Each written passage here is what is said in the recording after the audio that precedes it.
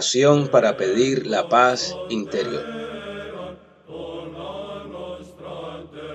Señor Dios, Espíritu Santo, que procedes del Padre y eres creador y santificador de todo cuanto existe.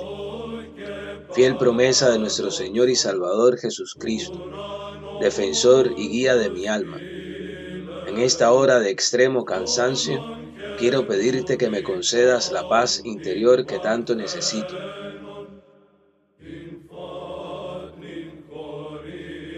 Acudo a ti, Espíritu de verdad y Dios de todo consuelo, porque sé que solo en ti podré encontrar la fuerza que mi corazón necesita para no ceder ante las dificultades, para no verme consumido por la angustia y para no dejar que el miedo domine mis acciones. Tú, altísimo y poderoso Dios Espíritu Santo, que trajiste la serenidad sobre las primeras aguas de nuestro mundo, que asististe con tu sabiduría a los reyes y profetas del pueblo elegido, y que colmaste de santos dones a tu iglesia reunida en Pentecostés, eres la serenidad, la sabiduría y el don de mi paz interior.